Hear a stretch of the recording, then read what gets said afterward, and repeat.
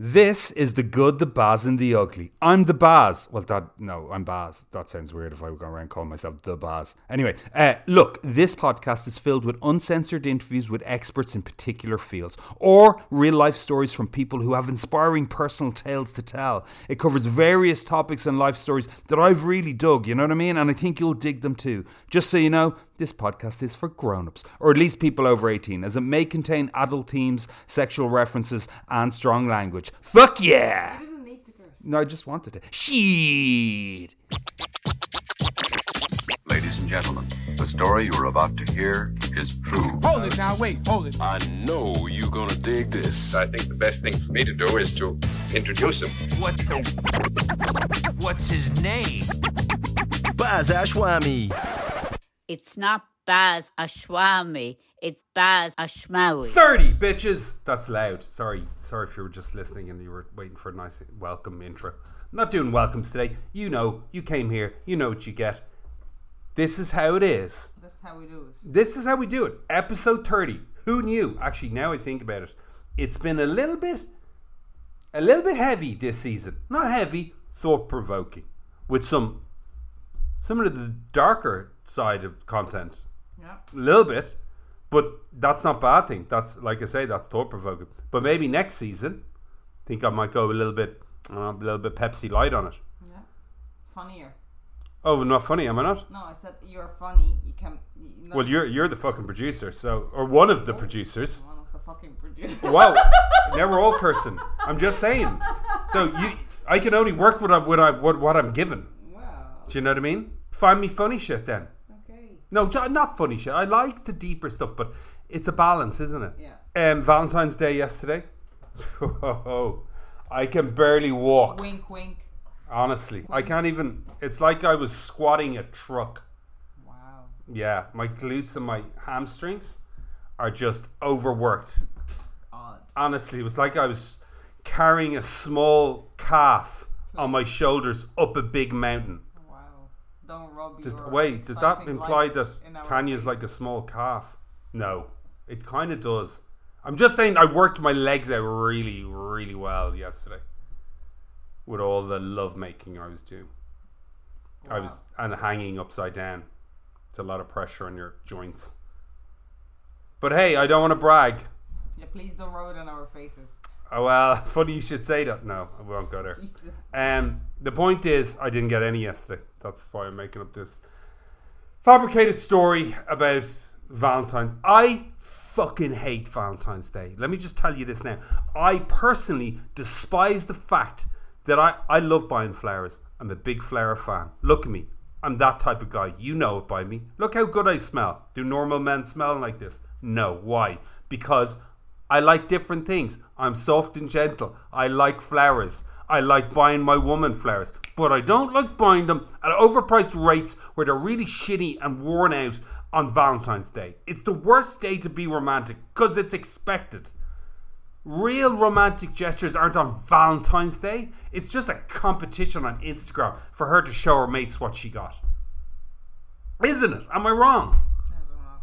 What do you mean you don't know? That's not a reply. Sorry, What are you afraid of? Oh, Miss Woke. What are you afraid I've of? been out of business You- for a while, so you're afraid of I don't offending know Saint what Valentine. people- I know. I'm afraid. No, I'm just as a single person. It's not my fight really, so I don't care what you guys, happy people, do in your normal Valentine's Don't Day. fucking call me happy. First world problems really bad. I may fucking first world I may problems to me. I may smell Oh good. my god! What? I couldn't buy flowers on Valentine's Day. Malish. Seriously. Malish means don't worry about it in Arabic, by the way. Okay, I'm just going to get straight into our episode Please 30. do. Yeah, Okay, let's move on. and I'm not. Sorry, if you had a nice Valentine's Day, good for you. Happy by the way, Valentine's Day for you. It was yesterday. Yeah, I know. That's what I'm saying. But still, you can celebrate love anytime. I'll tell you who you need to celebrate is Gian Shebeni. Shaving. I know. I was just adding a bit of lint. Is it lint or Just go on. Shebeni? Shabany, Lint, I was going to call her Gian Shabany, is an illustrator and writer. She's English. She grew up in Brighton. She now lives in very cool gay Paris with her family. She's a self-taught illustrator, very impressively as well. She studied English literature at Oxford University. When she moved to Paris first, she taught English students at various language schools, and then she created her own language school for children called Anglophone. She illustrated and wrote books like Lily and the Polar Bears. Her books are gorgeous, by the way. Book series called The Worries, and her debut young adult novel, The Silver Chain, which is coming out this year. You should keep your ears and eyes open for that. The premise is to draw your worries, to define them. The kid is the one who finds the solution to his worries, not his parents, which is a very sweet concept, isn't it? And it's the way it should be. I had a really, really interesting, nice chat with Gian. I think she's brilliant. I love her artwork. I've been stalking her on Instagram for way too long. She's wonderful. I think you're going to love her. I think you're going to love the chat. This is that chat. My sister has been girl crushing on you like crazy because she was going, oh, she's so cool, you got to meet Gian, oh my God, she's amazing. And I was like, oh, what's so amazing better? And then I started looking into you, and you are pretty unbelievable. You are pretty amazing. And I was like, I'm just so happy to have you on the podcast. Oh, it's lovely to be here. Thank you. Tell me about you a little bit, where you grew up, what did you study, where did you study, that kind of lark. Okay, so I grew up in Brighton. I was born in Liverpool. My mum's from Liverpool. My dad's from Iran. And I grew up in Brighton, and then I studied English literature at Somerville College in Oxford. And but before that, I went on a gap year to Brussels. I spent a year as an intern to an amazing Green MEP, who's now an MP, Caroline Lucas. And then I went back to uni to study, and started uni rather. And had a fantastic 3 years studying English literature. And then I did a master's in English literature called Critical Theory. And that was at Sussex. And then I moved to Paris. As you do. I've been here for 14 years. And see, people don't know, but you see, if you want the bourgeois lifestyle that you have, and you're a nice bougie lifestyle in Paris, it has shit Wi-Fi, because you have to run around the house for about 10 minutes looking for a good spot. It does, isn't it? But this is the payoff for living in Paris. How's life in Paris, tell me? Oh, it's lovely. I mean, at the moment it's a bit gloomy because everyone's wearing masks still, but I mean, it's a fantastic place to live. You know, you've got all these incredible museums, lovely cafes, loads of moody people. I love the French. I do. Lovely. I love them. I love Paris as well. They're very honest. Yeah, so honest. Yeah. Brutally honest. It's quite refreshing. Tell me this: you've had a very busy last year, right? Yeah, really busy. I mean, looking back, making the Worries, I was doing it in lockdown. You know, I was doing the drawings for book one right in the middle of the pandemic, you know, trying to homeschool, trying to manage our language school online. It was pretty crazy. So now I'm working on book three. It feels really luxurious to have time to think about the drawings and, you know, not be rushing with these crazy deadlines and mad things happening. Because I was nosing through the drawings. I love them. They're so gorgeous. Oh, but thanks, you draw them as well. Yeah. God, fucking talented people are so annoying. You didn't study art. You just how did you? You're just amazing at drawing. No, I did art A level. I had a fantastic art teacher, Mr. Tuig, and I really loved it. It was my favourite subject next to English. And then I just carried it on for a while, but I wasn't doing it every day. And then I knew I really wanted to be a children's author. I knew that as soon as I left uni. But, you know, it's a pretty mad idea when you leave uni to want to be a children's author. It takes time, you know, and it's a long path you have to carve out for yourself. And as I was going on like various like writing workshops, I thought, do you know what? I'd be really frustrated if I can't do the pictures and someone else gets to do that. So I started seriously drawing again. I started putting together a portfolio, going to conferences. I joined the SCWBI, and and yeah, just kept on like reaching out to people who could help me improve. Because there's such a huge part. I know from being a dad and sitting and reading stories to my kids, it's such a huge part. Is the majority of it is they want to see the pictures, right? A lot of the time, you know, the story resonates obviously, but the pictures. But your sketches are gorgeous. They're really, really sweet. Thanks. I love them. If anyone, I'll throw your Instagram on the end of this because that's where I was kind of skulking through everything. Tell me this before Illustrator. I just want to go back to before you were writing or illustrating. You were an intern for a politician, right? So how did that influence you into where you are now, or did it not? Oh, absolutely. It was a huge learning experience. I mean, living abroad, for one thing, I think you learn a lot about yourself, about what you want to do with your life, what you're interested in. I've always been really interested in politics, but that experience showed me that I wasn't cut out for it. You have to be extremely, extremely tough and want to do just that. You have to be extremely focused on that. I mean, Caroline Lucas was an incredible person to work for, and she has a huge amount of compassion. And I think it's quite rare to have politicians who have that amount invested in their work and being able to put their ego to one side, you know. And it was the outbreak of the Iraq War. It was when there's all this stuff going on about GMOs. So it was really, really fascinating. But I knew at the end of that I was, you know, desperate to get back to uni and learn and read literature. Mm-hmm. I suppose for anyone who doesn't know, tell me about The Worries. How did that come about? Like even the concept of that. So The Worries came about, I guess it was about 3-4 years ago now, because children's publishing is really a really long process, right? So when I first started writing it, my son was about 7, and I was looking for stories to help him with his worries.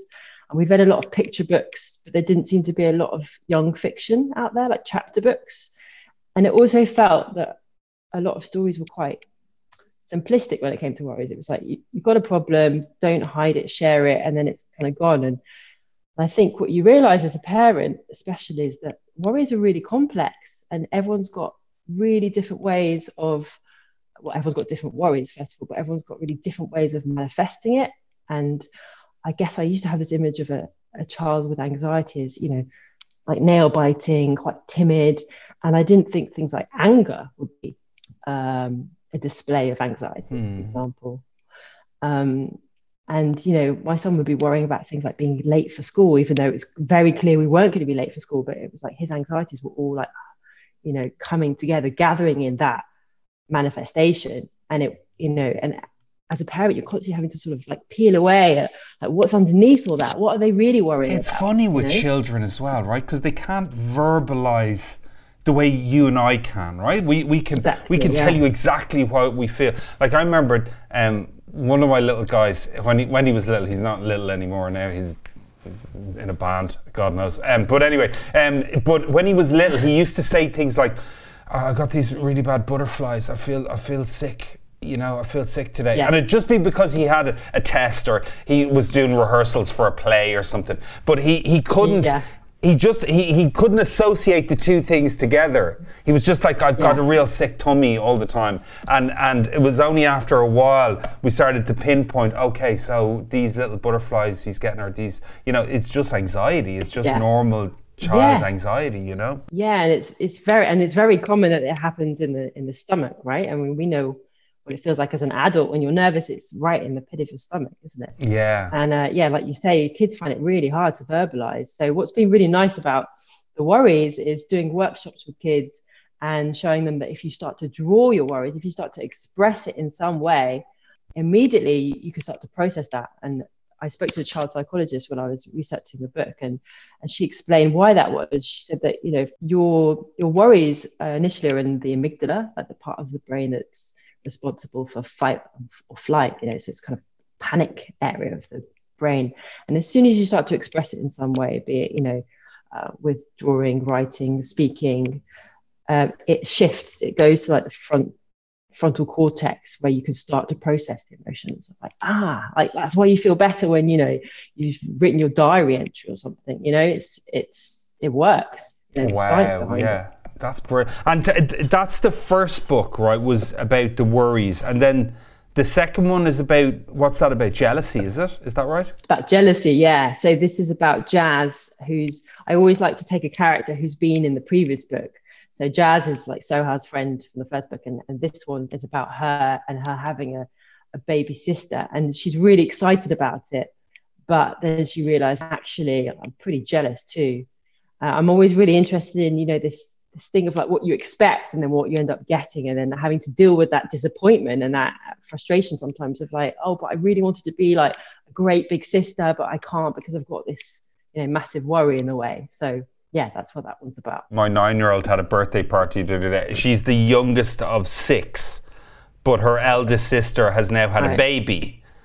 And we were at the birthday party, and she was having a great time. She's a bit of a diva-ish kind of little girl, and then she started to realise that the baby was getting more attention than she was. Do you get me? And it was just so funny because I've seen this happen to all the children, but she was the last one where she's like, oh God, there's someone more adorable than me here right now that's taking all the...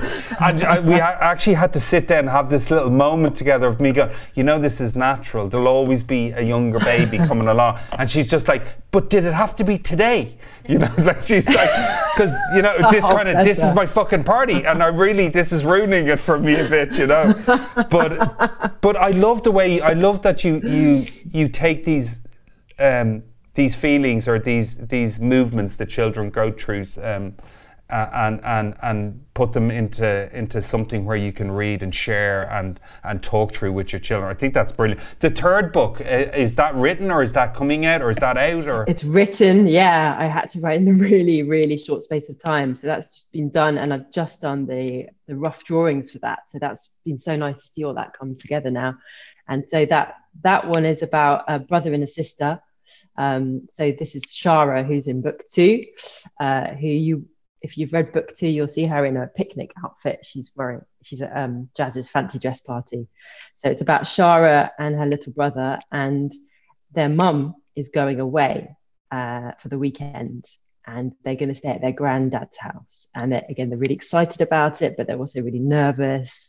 And so it's about all those worries, and the main worry is responsible. Shara's worry. Shara feels like she always has to look out for her little brother, and yeah, so that one's about those siblings. Yeah, and tell me, was there worries that you wanted to talk about and found that because some things are, I don't think they're dark, but I think they're honest and they're very blunt. I have a thing with my kids where I talk probably too direct or too honestly with them, but it's just so there's a trust thing with them, Yeah. But was there certain topics that you were maybe that you'd like to touch on that are they too dark, or do you keep it fluffy, or do you keep it kind of not fluffy is the wrong word? Yeah, well, the first sketches that I submitted to my editor had death as a worry. Oh, the first one. Death is the first one. Going for the jugular straight away. You were going straight in. Yeah. Why not? Yeah, absolutely. Yeah, because it's not really something in Anglo-Saxon literature kids literature that you find a lot of. The Nordic literature has a lot more of that. The French are a lot more direct when it comes to storytelling and death. And so I had death in there as this happy, hairy hippie, and originally Sohail's hamster was about to die, and so death appears. In the end, the hamster didn't die, and I thought that would be gentle enough, but they were like, oh no, we're not going to put death in the first one. But I'm hoping that he or she will come in book 4.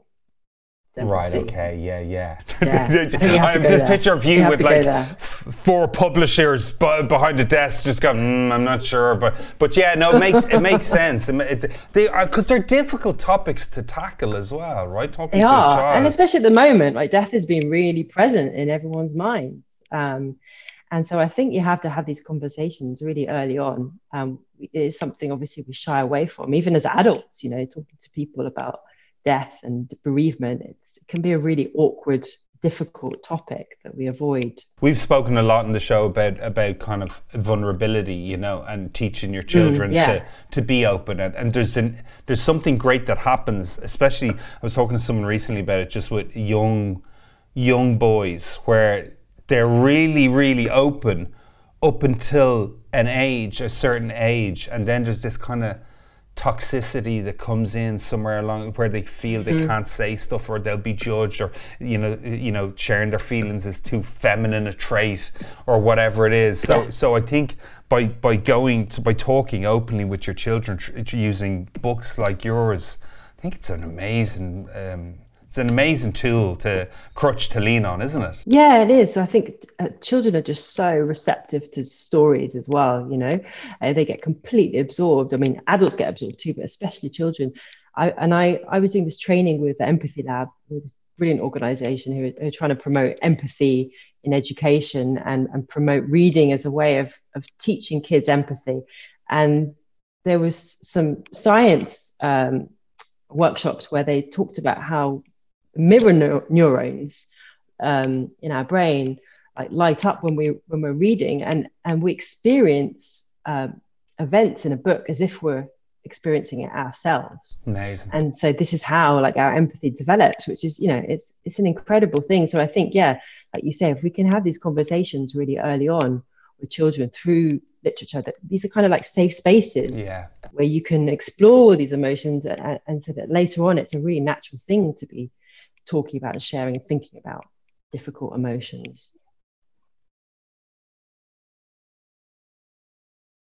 Yeah, I have a child psychologist I speak to, and you know, she's been really helpful, informative, and you know, I'm fascinated by psychoanalysis. Something I studied. And you studied it as well, did you? In my master's, I did the critical theory. So we did a lot of psychoanalysis and literature. Wow. So Okay. Freud and it's just something I've always been interested in, and I think it's a fascinating topic, isn't it? Anxiety. And also I think it should be something that we, you know, that we don't shy away from, that we can talk about in a very lighthearted way, that doesn't have to be this heavy thing, and show kids that we can laugh about things like, you know, like jealousy. It can potentially be a really destructive thing, right? But, you know, in small doses, it can be quite funny. So it's been really great, you know, for me and my kids to be writing these stories, because we have a lot of fun. About it. God, you're the perfect person to write a book. Like you're a great illustrator, you're psychoanalysis, like you're English literature. Like you're not going to. Tell me this: the worrier child. Have you been that child growing up? Were you a worrier as a kid? Do you know what? My mum asked me this the other day. She was obviously feeling a bit guilty. She's like, I didn't think of you as a very worried child. I don't think of myself as a worried child at all. I mean, I think I was always very busy as a kid, you know. I was always like lost in some kind of imaginary world, like drawing or making stuff or playing.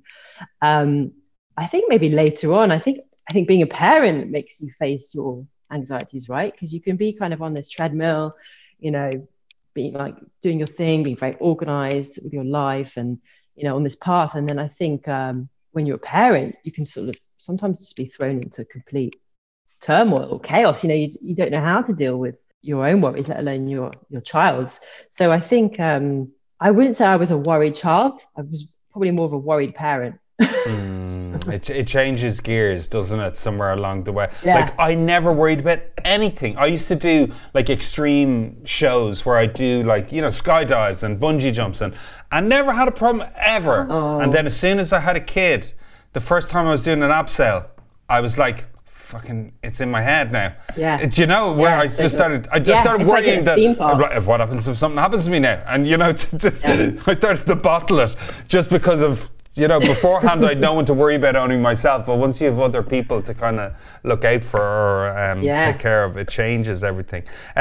So true. The schools in France are very different towards children than in the UK. Oh yeah, the French education system is very different. It's much more old school. It's very teacher-led rather than pupil-led. It's starting to change a little bit, but also I feel like their attitude to anxieties and mental health is quite different. Children consult psychologists a lot more than they do in the UK, for example. There's a completely different attitude. I mean, everyone has a therapist and an analyst. But yeah, I was surprised when I first arrived that children go to psychologists at a very young age at what might seem a small problem. You know, they don't wait until it gets, you know, out of control. I remember being pregnant and someone asking me, "Are you going to consult a psychologist. And I didn't know what she meant at first. And she meant, for your eldest. I was like, you're just having a sister, like, what are you just a psychologist for? But, it's kind of normalized here, and I think that's quite refreshing. We've so many kids; it's like group therapy for them. They just counsel each other in some way or form. Tell me this: when you go into, have you done workshops in schools with the books? I have, yeah. Obviously, because of COVID, I haven't been able to do as many as I would have liked. I've done a lot online, which has been, still lovely. I've tried some here, but what I've realized is that you have to do these workshops with children who are fully bilingual, where English is either their mother tongue or very close, because it's such a delicate topic. Any chance of like miscommunication or misunderstanding can really, make things quite tough. And I'm very aware that when you're talking about a book like this, it can open up things for children. Yeah. So it has to be handled quite carefully. Yeah, it must be nice to see it come from concept to you sitting down and talking through one of the books with children. Yeah, right? It is. It's incredible. Yeah, and I get lovely messages like from around the world. I got a message from a mum in New Zealand whose son has OCD, and he'd sent me a picture of himself, a lovely email with all his worries that he'd drawn and written down what they were, what their names were. It's lovely. I find that's amazing. I never knew that. That's amazing that if you draw your worries, that it dispels it from certain parts of your brain. That's amazing. Yeah. What type of feedback have you had from parents? Yeah, I get lovely, just really nice messages through social media, especially from parents whose children have disabilities, or learning difficulties. I think I was really aware that I wanted these books to be inclusive and, easy to read, accessible. And I think especially in these times, parents have been expressing a lot of, gratitude to authors and anyone who can provide some kind of respite, I guess.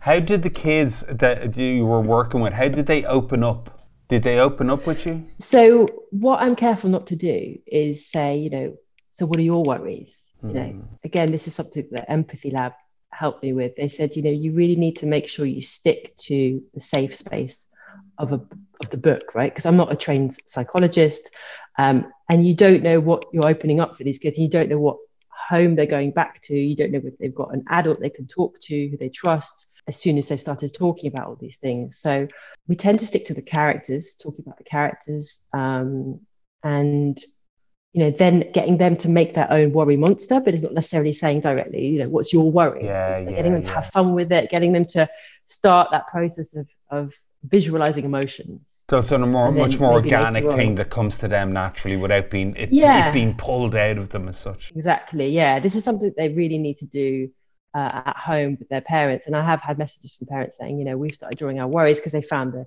activity. I've got a lot of activity sheets on my website. So those are things that parents or carers can do with children in a much more safe and individual setting. I think it's important that the kids are one-on-one with a carer when they're talking about their worries. Now, I know you're overly qualified to do what you're doing, right? But there's so many people that... I don't know about that. Oh, you are, trust me. Because I've tried to write a children's book before, thinking, like, have so many... Well, like, I thought... Like, how hard can it be? This was my attitude. And then realised how unbelievably difficult it actually is.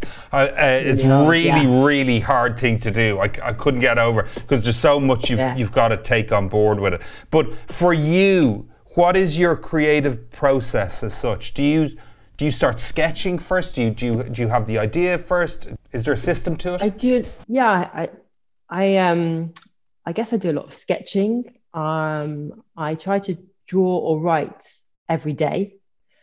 I don't really have a routine. I really hate routines. But I guess, just observing a lot as well. I feel really lucky to do a job that I, get to just watch people. That's part of it. Watch people and their behaviour and look at things closely to see, could I draw that from memory? I love doing that. And that, it's like what you were saying on a previous episode of your podcast, Baz, about mindfulness. You know, it's such a difficult thing to do, but I feel really lucky that drawing or writing, you know, is a form of mindfulness, and that's my job. But it's so therapeutic, right? Drawing. Like, I had a friend and he was going for counselling, and I noticed, because he's just not the type, right, that he'd just pull out this book every now and then and just start colouring in. And I was like, what are you doing, man? And he's like, I'm doing my colouring in. And I was like, what the fuck is going on with you? Like, and then he was like, no, I was told to do it to chill out. Like, it's for me to have mindfulness. And I was like, so you just fucking pull it out and then say, I think it's something you're supposed to do at home in private. But I was like, listen, you want to colour? I draw with my kids all the time, and what I find is they get really annoyed because I start getting really detailed into my drawings. And they're like, Dad, look at mine. I'm like, I don't really care about yours.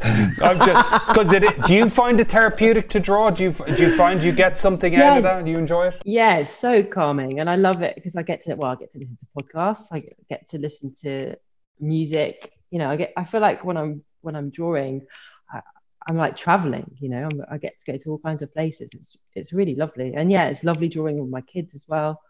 It's such a great thing to be able to do. I love it. Yeah, I think that's the mistake people make with mindfulness as well. They always expect it to be, you know, you cross-legged with a little candle in front of you with chimes and things. You know, it's just your head going to a different space, isn't it? Really, you know. Yeah, it's different spaces, and then also being able to like be in the moment. You know, being really conscious in the moment. I feel like that's like my main objective in life, is just to be really present. And I think also this pandemic, right, has made everyone realize that that's all we can do, really. That's a massive achievement, to be able to be in the moment, enjoying this moment, because we don't know what's going to happen. I think that's like, it was something I was thinking about the other day, is the creative process, because you're a creator and I see myself as a creative, but sometimes I look at my kids and I think, oh, they've been robbed of boredom. You know, they're so overly stimulated all the time that those moments where you sit on your bed and you just think or ponder or start scribbling, they're usually now filled with, you know, grab a device and pull it, and that will give me instant stimulation that I don't need to ever feel, you know, like I have to be alone in my own head, which is a curse, really, right? Yeah, it's so true, right? Yeah, I mean, it's something we're constantly battling with, isn't it, as parents, like screen time, like trying to manage screen time. But I think you have to just enforce no screens at certain times. Like, I know, for example, we've never gone on journeys and let our kids have screens. You know, we've always like said, just look out the window, daydream, chat, play games, and they get used to it, you know. Yeah, it's whatever's the norm for them. I was wondering what prompts the worries for you. Like, how do you decide which worry you're going to do next? Do you have like a little list in your head of things that you might settle on? I don't really think about it until I get an email from my editor saying, so have you thought about the next story? Yeah, I think inevitably there's always worries that I knew at the beginning that I wanted to explore, like loneliness and jealousy. That's just going to be so fun, and I could already hear her voice, you know, like sassy kind of New Yorker, and often I first hear a voice, and usually it's like the voice of some like famous movie actor, but I don't necessarily say, okay, I really want to explore this specific one. It just kind of comes. I'm waiting for the Netflix series. That's what I'm waiting for. And some famous Hollywood actor, Jake Gyllenhaal, doing the voice of someone, and I'll be like, there she fucking goes. I knew she'd do that. She'd sell out. I knew she would. I really, really like what you're doing and what you've done, and I think it's thanks. I think it's really, really brilliant. You have a debut novel, Silver Chain, coming out next year. Tell me, what is that about? So it's about a 16-year-old girl called Azadeh who's trying to fit in a fancy private school on a music scholarship, but she wants to be a violinist. And then her mum has a nervous breakdown, and it kind of, throws her world up in the air and affects her relationships with her parents, with her friends, and even with her music. And so it's a verse novel, and really it's about kind of the healing power of music, I guess. I've always been fascinated with how music can just, transport you somewhere else and make you extremely emotional. And so I wanted to write something that really expressed all that. Oh, it sounds brilliant. And I always, if I'm writing anything ever, or creating anything, it always for me comes from a kind of real place. Maybe exaggerated in some way or form, but some of the themes of it come from a real place. Was that the same with you when you were writing your first novel? Did it come from real, or is it just out of the ether? It definitely, it drew from some personal experience for sure. But I think like most writers, you always draw from personal experience.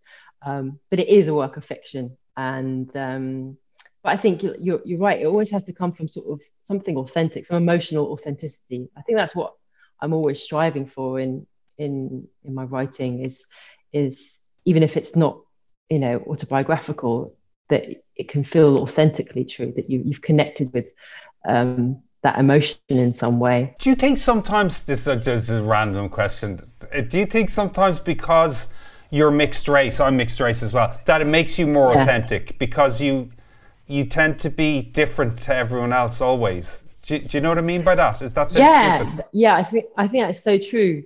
I think about that a lot, especially because I moved to a foreign country. So I think I always felt like I was a bit foreign in the UK, and then I moved somewhere, where France, you can feel extremely foreign, right? Because it's a pretty racist country. Yeah, they like to make you feel foreign. And I think like being comfortable with that foreignness has taken me some time, but I think it's an extreme privilege. That's how I see it now. Is that there's no real such thing as belonging, right? But I think if you have this position of having this mixed heritage and feeling a little bit foreign, it means that I think you can connect with people in a different way. I think you're interested in people in a different way. You observe them differently, and for sure, I think you can have more empathy. Yeah, I think it's a great thing. Yeah, it took me years to come to that kind of conclusion, but. Because for me, like when I was in Ireland, no one ever really saw me as fully Irish. And then I'd go to Egypt and they were like, well, he's not fully Egyptian, is he? And then I was in this fucking limbo where I was like, well, okay, I'm nothing to no one. And then you start to take ownership of you as your own being, your own identity. And that's empowering in a way, right? It is. It's really empowering. Yeah, it's something to be proud of. I'm dying to, I'm now your biggest fan. I gotta say, I'm gonna chew up air. Honestly, like the only compliment I can give you is I wouldn't leave my children with just anyone, and I wouldn't let my kids read books that I didn't think were, right for them. And I'd be more than happy to let my kids eat up all your books. I think you're fab. I'm real. Mahi was right. You are dead cool. And I'll be keeping an eye out for Silver Chain as well. Keep up all the great work. And thanks so much for spending some time with us. I've really enjoyed chatting to you. Yeah, me too, Baz. It's been a real pleasure. Thank you. Didn't I tell you? Didn't I tell you you'd love her? I love She's her great. So much. Again, that's Jion, Jion, Shabani, which is Sheibani. Sheibani is how it's pronounced. But and her books, amazing books. We'll link them all in the description. There you go. Yeah. There you go. So, what do I think? I think without patronising parents, because I don't have all the answers like that, although I have many little people swinging out of me. There are little signs sometimes that might remind you, that might shoot a little flare into the dark sky that is the life of parenting. Especially as at times I think a lot of us parents have our own shit going on, and that keeps us very distracted from noticing what's happening with your kids. I know I can fail sometimes and fall into that kind of mindset where I just think, sure, look, my kids are grand. Sure, what have they got to complain about? Do you know what I mean? They got PS5s and lots of food, biscuits, and they've all the good stuff, and that's bullshit. That's a really dangerous place to fall into because, of course, they have worries. You don't be that guy or don't be that girl. This is what I tell myself. Don't be that parent. Don't be that parent. There's things you can notice anger or aggression in your children is a trigger, something you should look out for. Children avoiding certain situations, I've always, if after a while you have to ask yourself why they're doing that. Simple things like bedwetting is another one. Changes in their appetite, sudden fatigue all the time, getting in trouble at school, even muscle tension. I remember even clocking that with one of my girls, where I was rubbing her shoulders for her and just picking up how tense and, you know, nervous habits, shit like nail biting, where they're incessantly nail biting, continued nightmares, you know, refusing to go to school.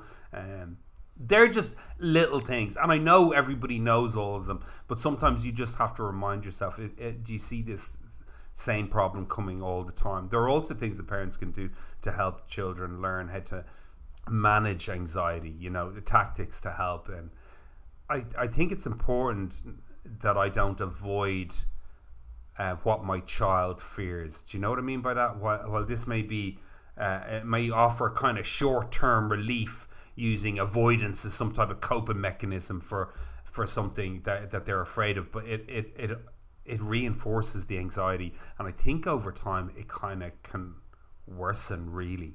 It's the same reason that if your mum is afraid of a dog and you walk down the road and, you know, you make all these sudden actions every time you see a dog, it won't be very long before your children are afraid of dogs as well. You got to be very clicked on to that, you know. I've seen it happen, you know.